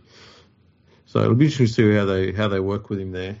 But I'd put him on that side where he can be that link player between Burton and Addo-Carr. That sounds absolutely threatening. That does. Yeah, it does. That sounds so amazing. I want to see it. Burton signed a long-term deal too recently, which was good to see him lock that down. Yep. There'd been little whispers that he'd maybe go back to Penrith. Once you get that, might want him, but at the same time, he'd be demanding half money. Exactly. And he's not going to be playing in the halves if he goes back to Penrith. He'll be centre. Exactly. The only way that was ever going to work is if they decided to get rid of Luai, and you can't now. No, you can't. After you watch him in the World Cup, there might be 60% of his game to unlock in the NRL.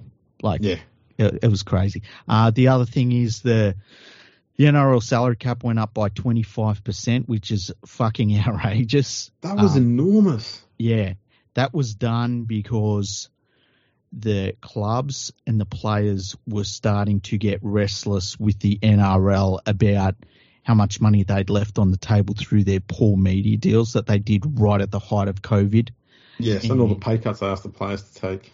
Yep, and look, say what you want about Peter V'landys, really smart idea to say, you're all unhappy, 25% up on the salary cap, because then the players, and I know the players come out and they said, we didn't really like how this happened. The players are happy. And then the clubs are happy because they've got money to spend on the players to keep them happy. And everyone just shut the fuck up after that happened. I do wonder, though, if there is a little bit of resentment, though, within the clubs, thinking if we had have known this back in November when we were supposed to know, players that we lost, we probably could have kept because we would have had that extra money to spend to keep them on our, in our squad. Yeah. Because contrary to what some people may believe, not all players leave because of money, but sometimes a club might provide an offer which is so ridiculously higher than where you want to be at. It's hard to say no. John Bateman, for all we know, probably got offered $1 million a year to go to the West Tigers over 4 years, while Wigan are going to offer him like £35 and 16 pies a week or something. Shit. You go, you know what? I'll take the misery of being away from my family for all that extra cash. It'll happen. Yeah. Look, I think that there would be, because it was interesting. A lot of people were saying like, "Oh, wow, with all that money floating around, it's going to be interesting to see who improves and who loses players and stuff." And as a Panthers fan, all I thought was like, "This is fucking the perfect timing," Absolutely. What I would have done though is increased it by about 5%, and hung on to the cash as long as possible so that you could bring in another NRL team and have that money available to give to them. So they've got a salary cap as well to use. Well, that would have been perfect. Yeah. I guess, yeah, I would have brought it in incrementally as well to stop the scenario where you have a top team. Like, can you imagine if the Panthers, for whatever reason, had set their salary cap and everything was sort of all locked in, and then they get all of this extra money, and some of it gets soaked up by players who they have contracts where, let's just say you're on $1 million a year, but they say, well, if the salary cap goes up by 5%, I get an extra 5%. So there's some of that too. But, you know, what happens if you had a club like the Panthers that were all set salary cap wise? Then there's 25% extra on the cap, and they're like, let's get Latrell Mitchell for 1 year. Kind of like what remember the Golden State Warriors did that with Kevin Durant, where the salary cap went up in a big chunk, and all of a sudden the best team in the league gets Kevin Durant, and it's like, well, we're all fucked now, you know?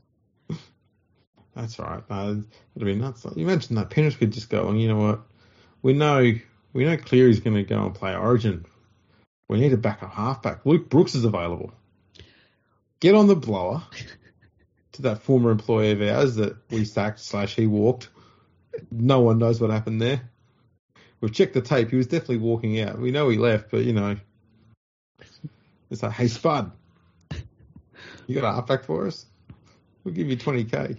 You know what's really crazy about the Penrith situation is if you wanted to add someone to their lineup, right, that they've got right now, this year, going into this year, and I said to you, they've got money for a big splash of a signing. Who would be someone that would come in and just be a ridiculous over the top signing? I can't think of anyone off the top of my head where it's like, if you brought this guy in, it would be such a big jump up from what they've got. You know, like obviously if you put a Latrell Mitchell in at fullback, that would be ridiculous. But, you know, they've got Edwards back there who's doing a pretty fucking good job of it. You know, I don't think you're going to add a forward to their pack that's going to make them ridiculously good in the forwards. Their halves are set. What if that forward was like Jason Taumalolo? Yeah, it'd have to be someone like that, right? Yeah. I think if you put Taumalolo on that side and you put him in any position, you can't put him at lock. Yeah. Why would you? You've already got the best lock in the game there. You'd either put him in the front row, on the bench, or put him where Kikau was. I wouldn't put him on the edge. I think he'd be wasted on the edge. Yeah, I wonder if you put him in. See, like how do you move Fish and Leota out of that? I mean, I'd put Leota on the bench. Man, can you imagine that? That'd be fucking ridiculous. Yeah, and then you could run with Kikau. First half hour of the game, last 15 minutes of the game. Leota does the rest in the middle. Mate. But the thing is, it's like he would just add to the nightmare. He wouldn't become the nightmare. You know what I mean? No one is. You can't make a nightmare more nightmarish. True. Unless you sign an extra year with the West Tigers. That is true. It's really weird. It's a weird position to be in as a. I've never been in this position in my whole life. How many seasons of this podcast do you think we've got to do before I get to experience what you're going through? Not even for the length of time you're doing it, just for about 2 or 3 weeks. Let's how about this, right? Let's do something this year. If the West Tigers win 3 games in a row, okay, we'll fucking celebrate like you've won the grand final. Let's do that. I'll get drunk. I'll get fucking drunk on the podcast, and we will celebrate. And I don't care if it's over the fucking anyone. If it's their third game is against the fucking Titans, I don't care who it is. We'll celebrate like they won the premiership. I think that sounds brilliant. Okay. When was the last time they won 3 in a row? You want to have a guess? Oh man, I'm gonna be really brutal. I'm gonna say, oh man, I'm going back 2018. Correct. Oh really? Fuck, I was being really brutal too. Jesus, who'd that beat? Round 4 beat Parramatta 30-20. Round 5 beat Melbourne 11-10, and round 6 beat Manly 38-12. Guess who the coach was? Who was the coach? It wasn't Ivan Cleary. It was Ivan Cleary. No fucking way. Do you reckon? Do you reckon around West Tigers management, they just don't mention Ivan Cleary? Oh no, they talk about him all the time. You reckon? Yeah. It's just, I feel like it'd be something. We wouldn't have got this wooden spoon if Cleary hadn't fucked it up.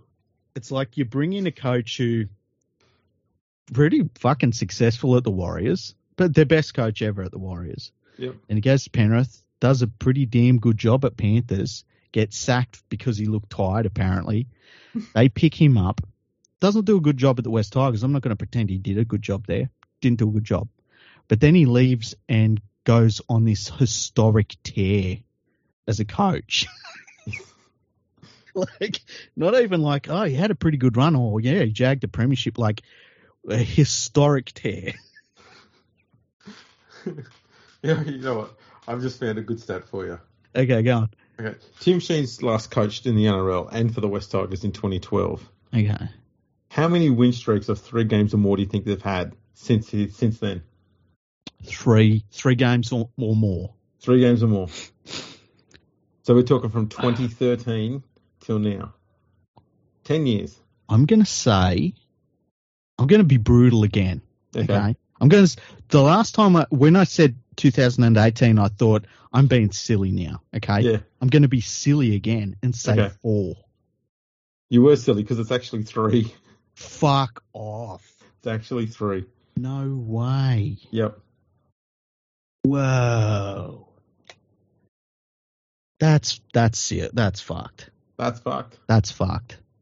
The Panthers have done better than that in single runs. And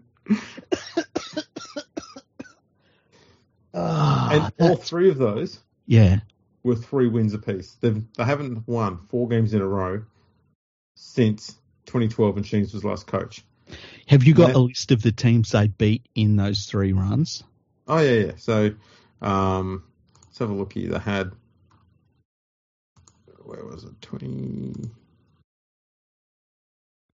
Here we go. 2014. Mm-hmm. Rounds 5, 6, and 7. They beat Manly, Cowboys, and Parramatta. Mm-hmm. And 2016, they beat the Dragons, Parramatta, and the Cowboys. The Cowboys seem to feature in all of them. And the Eels too, don't they feature in all of them? Probably. I think they do actually. And the other one was the 2018 one that I mentioned. That's insane. Man. If the NRL come out this year and said, look, we're going to add another expansion club. Yep. And it's going to be in the Macarthur region. Yep. I wouldn't blow up about it, hey? Well, I can make that region needs a team. Yeah, I can make a really good argument for it. Yeah. It's weird. Call them the Macarthur Magpies. Oh, man, that's a great name. Yeah. Watch all those West Tigers fans who are West fans all fucking bail. Oh, yeah. And how, like, the joint venture, the very thin, like, alliance that's there between the 2 supporter bases, it would be like a zipper. It'd be like zip, completely torn apart in a second. The thing is, West Ashfield have invested so much money in the West Tigers, and that I think they're also funding the reconstruction of the Balmain Leagues Club in Rozelle. Yeah. So then they're not leaving the club, and they're basically financially bankrolling the whole bloody thing at this stage. So they're not leaving. So the West Tigers will still exist. Yeah. But where they exist is a mystery. But I guess what's so different to that to what they've got now? That's the thing. Here's a question for you. And like Tigers is a really good name for marketing. But just say they said we're going to call ourselves the MacArthur Magpies going forward. Would that really fucking piss you off? No. Okay. No. Like I know some people it would really piss them off. Oh, yeah.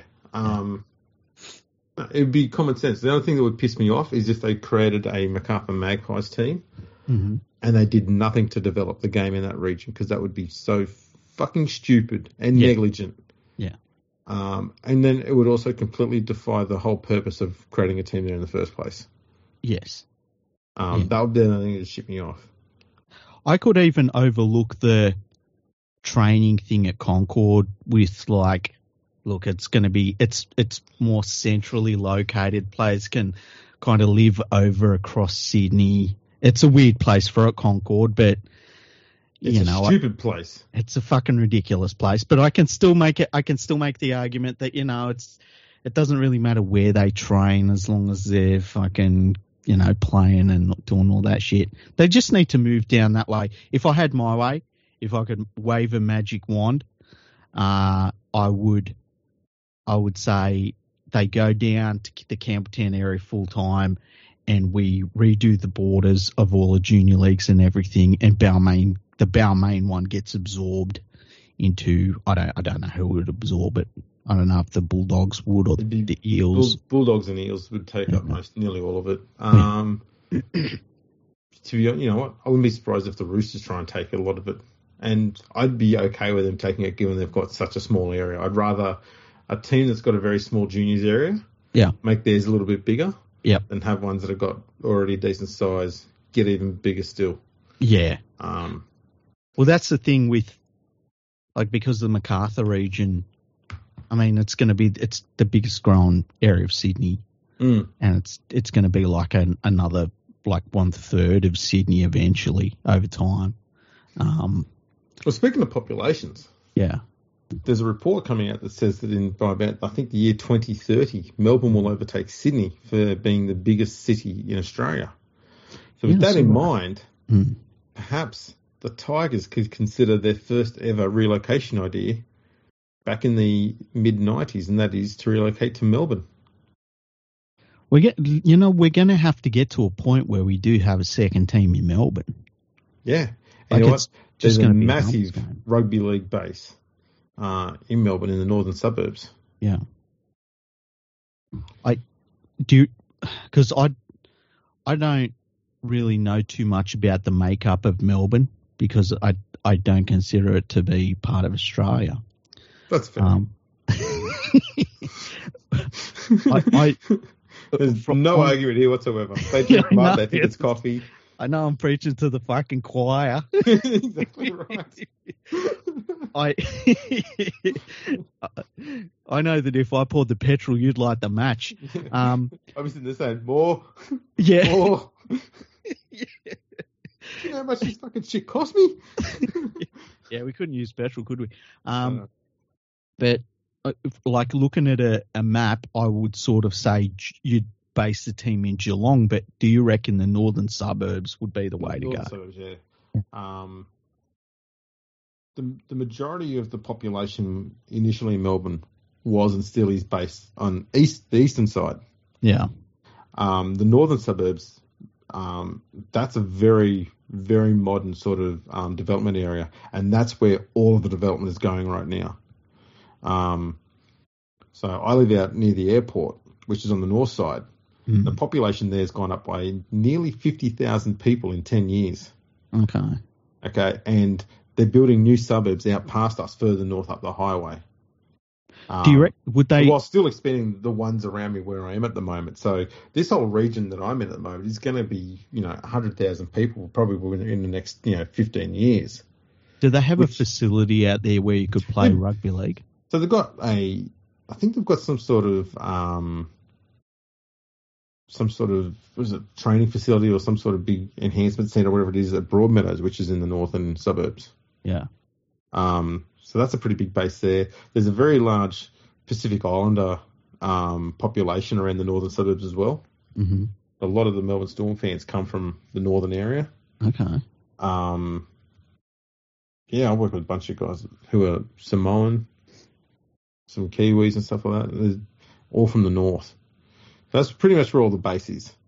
Would it be a case of, I feel like, because the Storm are fine, they're set. We don't have to worry about the Storm's future anymore. But part of me feels as though in an ideal world, it wouldn't be like a two teams playing out a Suncorp Stadium deal, which I think we'll end up with. It would be more along the lines of you have the Storm in Melbourne, and then you've got a team that actually plays its games in the north of Melbourne in its own stadium, even if it's a small one. That's the thing. Well, there's so much space out here because there's, north of where I am, it's nothing but farmland, but it's all being bought up by developers. So there would be absolutely no issue whatsoever in getting a vacant block of property and just putting a massive bloody sports stadium on there, knowing that you're going to be a 15-minute drive from the airport. See, if I was the NRL, I would be starting that process. And you know who I'd be working with is soccer. The soccer teams. Absolutely. And I'd say, look, we're looking to build I don't think you'd need a giant stadium, but like maybe a 15,000 seat, make it a real nice little 15,000 seat stadium that you can turn into a 25,000 seater down the track if you want to. Yeah. But in the meantime, if you've got a big game, you go to the big stadium that the Storm play out of. Yeah, or, the MCG's across the road from that. Yep. There's so many opportunities they can have for development out here. It's ridiculous. It's got a complete blank canvas going up the highway. Yeah. Which is something that Sydney doesn't have. They've pretty much gone and done all the expansion they can. They can only go up with buildings. But you know what? That Macarthur area is kind of the same thing where you can keep going down south for a long way. You can, but it's already a long way away from the CBD, though, isn't it? Yeah, true. See, I'm about 10, 15 minutes from the airport, and the airport out here is 16, 18 k's from the CBD, something like that. It's not far away. It's complete. Yeah, it's completely different to Sydney. Yeah, it's the Macarthur area. That's why I'm so bullish about it. Is that it will be its own thing, Absolutely. It will be its own thing eventually, and I just can't believe. I would love to hear that the Panthers took over part of the junior development in that region. And it won't happen because of politics. But goddamn, it would be amazing. It wouldn't even need to happen officially. You're going to find eventually that all of the players out there are going to go, it's not going to be that hard to get to Penrith from Campbelltown. Yeah. I could just go play with the Panthers knowing they're going to be a more successful team. I'll probably get a better salary there. I'll get picked up by another side as well if I just get a few games for the Penrith. Yeah. And they'll just start drifting that way. And that's the thing about having a wide net that Panthers junior development base has got, is that every now and then a few players drip into the net from outside the region. Yeah. We'll take them. Yeah, I just think they've done such a good job with their junior development that, I don't know, I'd like to see them do. I just think the more juniors they develop, because all of their juniors end up floating through the entire game. I just think it'd be good for the game, Absolutely. If I was another NRL club, I would pay the Panthers money to come in and just learn from them. That would be good. Yeah. Meanwhile, the Tigers will be sitting there still bitching about them. Yeah. Well, they'll be counting their crowd size. Yeah. They didn't sell as many jumpers as we did. Hey, is that what they said? I don't know. They probably would. Probably. Speaking of footy jumpers. Yes. There's two this year, NRL ones. Yes. That I'm not keen on. Okay, what and it's not because of the actual jumper design, it's because of the fucking sponsors. Okay. And first and obvious is the Newcastle Knights. Mm-hmm. Now, we'll probably know every year when we see the Newcastle Knights jumper coming out the NIB logo on there Yeah. is garish. Yeah, it's pretty full on, yeah. Now, it's fucking massive. It looks like someone's done a massive green shit on the front of the jumper. What do you mean? That's even bigger than it was. Yeah, it's fucking horrible. No way. And the Knights have got one of the best, easiest colour palettes to work with, red, white and blue. Yeah, yeah. You can put anything with that and make it work, except fucking green. Yeah. What's NIB do? Let's just shit green all over it. It's horrible. Fucking horrible. The other one, the Sharks have got a very well-designed jumper. The colours work so well together. And then the sponsor name through the white on it is fucking bright red. Oh, that doesn't work. It looks stupid. So There's I've just no looked at reason for it to be red. Just make it black or make it blue on the white background, and it will be perfectly fine. Looks seamless. Every other club has managed to get their sponsor name to adopt either club colours or something like that. Mm-hmm. The logo still has all the same font. It's still recognisable. They just changed the colour of it to match the jumper so it doesn't look too garish. Yeah. But for some reason, the Sharks have gone, nah, you can keep it red. That's fine by us. And it just looks so fucked. Do we It's know up there with the New South Wales Origin jumper with the massive fucking red W on the front? the how you fuck up the New South Wales jersey It's is one beyond. colour. Yeah. You can make that logo white. You can make it a darker blue. You can make it black. Don't make it fucking red. Yes. Yes. Like I'll even go for like, you want to put a round collar on it. You want to put a normal shirt collar. Like you can change the little bits. Yeah. But the stuff they do to it is disgusting. It can't be hard. No. It's, The weird one for me is, and I don't understand it, and I don't know why it's visually pleasing, but the idea that you can get a black and white jersey and then add fucking red, yellow, and green to it, and it looks amazing somehow that the Panthers won. Yeah. Like, I don't know how it works. For whatever reason, they just nailed that design in 1991. And I remember when they went to Super League and they had that Super League jersey where they used the same colours, and I called it the multicolored vomit. Yes. It was fucking horrible. That thing was hideous. That was disgusting. But that followed actually with a few other hideous jumpers like that aqua thing they had. yeah, that was not good. Ugh. The pink jersey was all right, but then for some reason they started wearing it all the time, and it was like, why are we dressed up as fucking like little toddlers? I didn't get that. Hey, it got the toddlers on side, man. Smart play. Another team that got smart with colour changes early on was Canberra. They had a blue, white, and yellow to their kit. That's true, and it shouldn't work, but it was really iconic and cool, hey? And I don't know, this year their away jumper looks so much better than their home jumper. Oh, does it? Yeah, it's all white. Oh, right. The green, blue, yellow on the sleeve. Remember when simple design, but man, it looks good.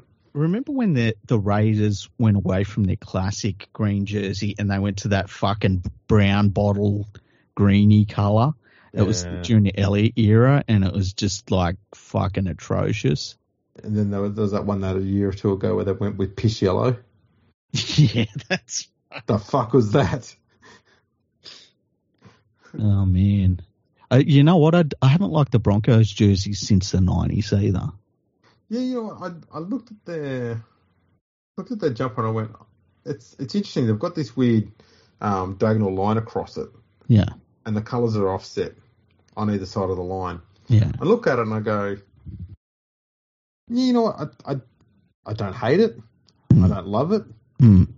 I think I can tolerate that. I don't mind it. They've done worse. They had a shitful fucking aqua thing as well. They did, yeah. Oh, man, that was bad. So many of their jerseys just remind me of Caramello Koalas. Yeah, they get the maroon who's got darker. Yeah. Like the original maroon was a much lighter colour than what it is now. Like, I think that the early 90s jerseys they had were iconic, but I think they're a bit dated. Oh, yeah, absolutely. And then they had that one that was mainly a white jersey and it had diamonds on it. Yeah. And for some reason, it makes me think of Julian O'Neill. I thought that was pretty good, that one. That was when they're playing at ANZ or QE2. Yeah. Yes. I thought that was pretty cool, and that probably wouldn't work now either. But I don't know. I just feel like they haven't really nailed a jersey design since the 90s. Yeah, that's probably fair. I don't mind the one they're using this year, but I'm on board with that. Yeah. There's a few teams there that have got really good colour palettes, and they don't get very imaginative with them. The West Tigers is a classic example. Yeah. Black, white, and orange. Should work really well. Yeah, and look, the best jumper they ever did was one that was just hoops, and it was just 3 solid, equally sized hoops on there, black, white, orange. Mm-hmm. Fuck me, it looked good. They just never replicated it ever again. Best looking jumper they ever had, never bothered to replicate it.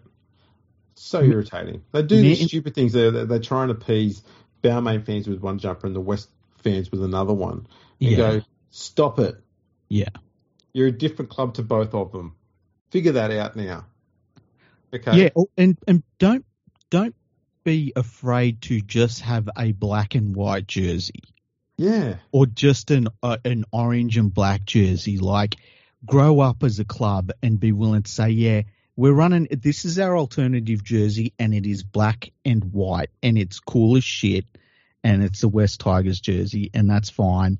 And then have the other way with the just orange and black, and it's fine. We don't need to put white in there. It's cool. Every year they could have done the same thing. One year, home jumper, black and white. Away jumper, black and orange. Mm-hmm. An alternative jumper can be white and orange. Yep. And then the next year, move them all along one. So the home jumper can be black and orange. Away jumper, orange and, black and white. And it shouldn't be that hard to figure out. And yet they keep just dicking around with this shit. Okay. I've got to say this, just to the West Tigers people. You're not the Magpies, because they would have won more wooden spoons in this period of time. You're not the Tigers, because you would have played in more finals football in this period of time. You're some sort of half-assed in-between thing that's achieved neither. Okay? So stop trying to be one or the other, because you're failing at both. They're not the Balmain Tigers. They would have lost a lot more grand finals in this time. That's right. They would have been in at least 3 or 4 finals campaigns, more, and made at least 1 or 2 grand finals that they would have lost. The Magpies would have picked up 4 or 5 wooden spoons by now, not just one. They would have jagged. And they would have jagged the finals appearance somewhere just by fluke. There would have been somewhere in there. They were a really plucky field goal winning performance on a Monday night football game. That's right. Against some team no one knew actually existed in the league. winning pre-season competitions. That would have been the Gold Coast by 1 point. Monday night football, round 3. Still summer. They've come out with a great win over the London Broncos. The what? What's this in? The Trans-Siberian Challenge Cup. They would have had a game where they come back by fucking 28 points down to beat the New Zealand Warriors, who are based at Gosford. Late, like just the first weekend of September, last round of the regular season, just to give you hope going into the next year, Yeah, they follow up the next week when they know that all they need to do is win to make the top 8. They're down 30-0. They score 31 points to get back into the game, and then they give away a stupid fucking penalty on the last second, and the other team kicks a penalty goal to win. Oh, shit. I love footy so much. It's so good. It's brilliant. It's a roller coaster, isn't it? It really is. Unless you're a West Tigers fan, the roller coaster never has ups. It just keeps going down at alarmingly fast speeds. Oh, shit. It's so fun. About 3 Ks ago, we all stopped screaming. Yeah. just become numb to it. Yeah. Just keep plummeting down, but we're all just yawning now. Oh, more of the same. Oh, shit. Oh, my God. Is that on fire? Well, it's behind us now, isn't it? Like, yeah, if the West Tigers, it's a roller coaster that only goes downwards. And then, I just, like, I'm thinking, like, with the Gold Coast roller coaster, it actually doesn't go anywhere, but everyone's so hopped up on cocaine, they're all screaming anyway. It's just Actually, their roller coaster goes up and down based on whether they're going in or out of a bloody drug-addled haze. yeah. The actual roller coaster doesn't move anyway. It's not even on rails. Oh, shit. Oh, that's good. That was a good laugh. I love that the first fucking podcast of 2023, you've gone on to an anti-West Tigers rant on both sides. You fucking nail both sides. I'm picking enemies on both sides now. Oh, that's so good. That's so good. And right. Let's be honest. Yeah. I guess we should wrap this one up, man. We've been yakking for a while on here. I know. I wonder what we'll podcast about, hey? Yeah, we'll figure it out. And for the listeners, if you can think of something for us to talk about, let us know, and we'll chat about that in the next episode. Yeah.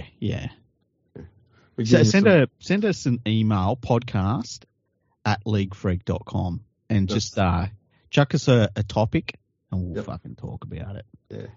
And we've also got to have a section where you start asking us questions about anything whatsoever, and we answer them for you. Yeah, that'd be good. Yeah.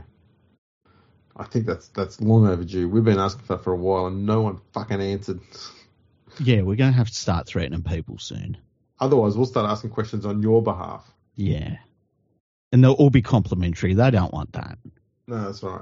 They don't want to be asking like, so how did you become so good at podcasting? It's like, fuck that shit.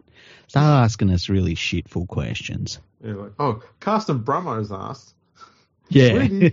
Why do you think France is the best place in the world? Things like that.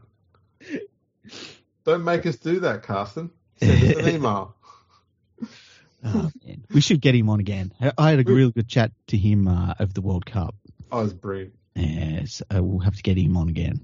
Would that make us now the only podcast that's ever threatened our listeners? I would guess so, hey? Yeah. That's a good way to start the year. Yeah. Oh, well. I used to like threatening my followers on Twitter, but then like, you know how Twitter started getting really a bit iffy about, because I'd tell them that I didn't like any of them and stuff like that, but then everyone got all really sensitive. They started taking things seriously. Yeah, it's like everything you say is super serious. It's like, I don't hate all of my followers, just the vast majority of them. Yeah. I'm sure you've all got nice hands. Hands? Yeah, well, you're not hating all of them. You're only hating all of their bodies by their hands. Why? Like, you're missing the dad joke there. Okay. Yeah. It's gone over my head. Yeah.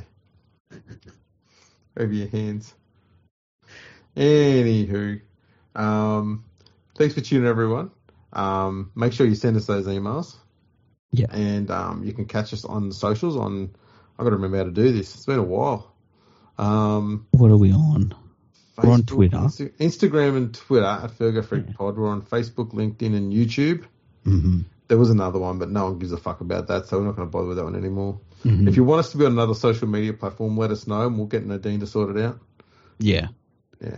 We could go on that one that, the one that everyone said that they were endlessly leaving Twitter because of Elon Musk buying it. And they were like, I'm really going, though. I'm just letting you know I'm going to this one. Every week they come back just to let us know that they're going. Yeah. Fucking dickheads. Yeah, we'll find something else to go on to. We might set up a more regular feed on Instagram where we just get all of the garbage bins and dolls and stuff that Freaky makes and put on there. Fuck you. And it didn't look like a goddamn fucking, what'd you call it, a vacuum or something? It was one of the most pissed off vacuum cleaners I've ever seen. Fucking bastard. We should set up an OnlyFans. Wouldn't our fans love that? Oh, there's an idea. Just fill it with footy puns that sound like naughty stuff. Anyone know where I can find a really nice hooker? I'm asking for a friend in Parramatta. Every joke will be hooker jokes. I like it. Pretty much, yeah. Oh. There's an old term they used to have in the past too, when someone changed position, like Darren Lockyer. Yeah. You wouldn't just call him a 5'8", he's a fullback come 5'8". Yeah. That'll take on a new meaning. What could you say? What would be a good one?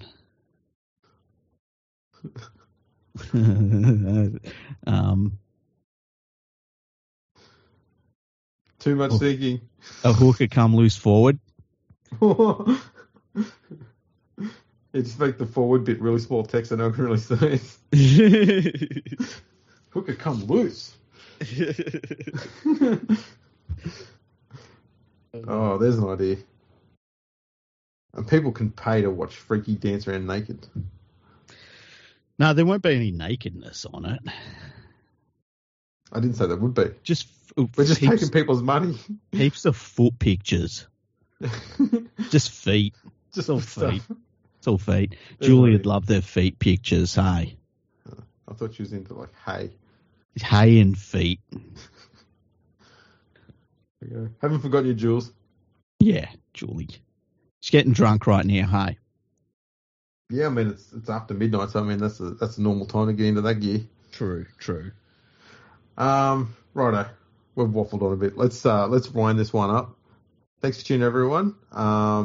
Check us out on the socials. I mentioned those. Follow us on Twitter, on Facebook, and we'll catch you all next time.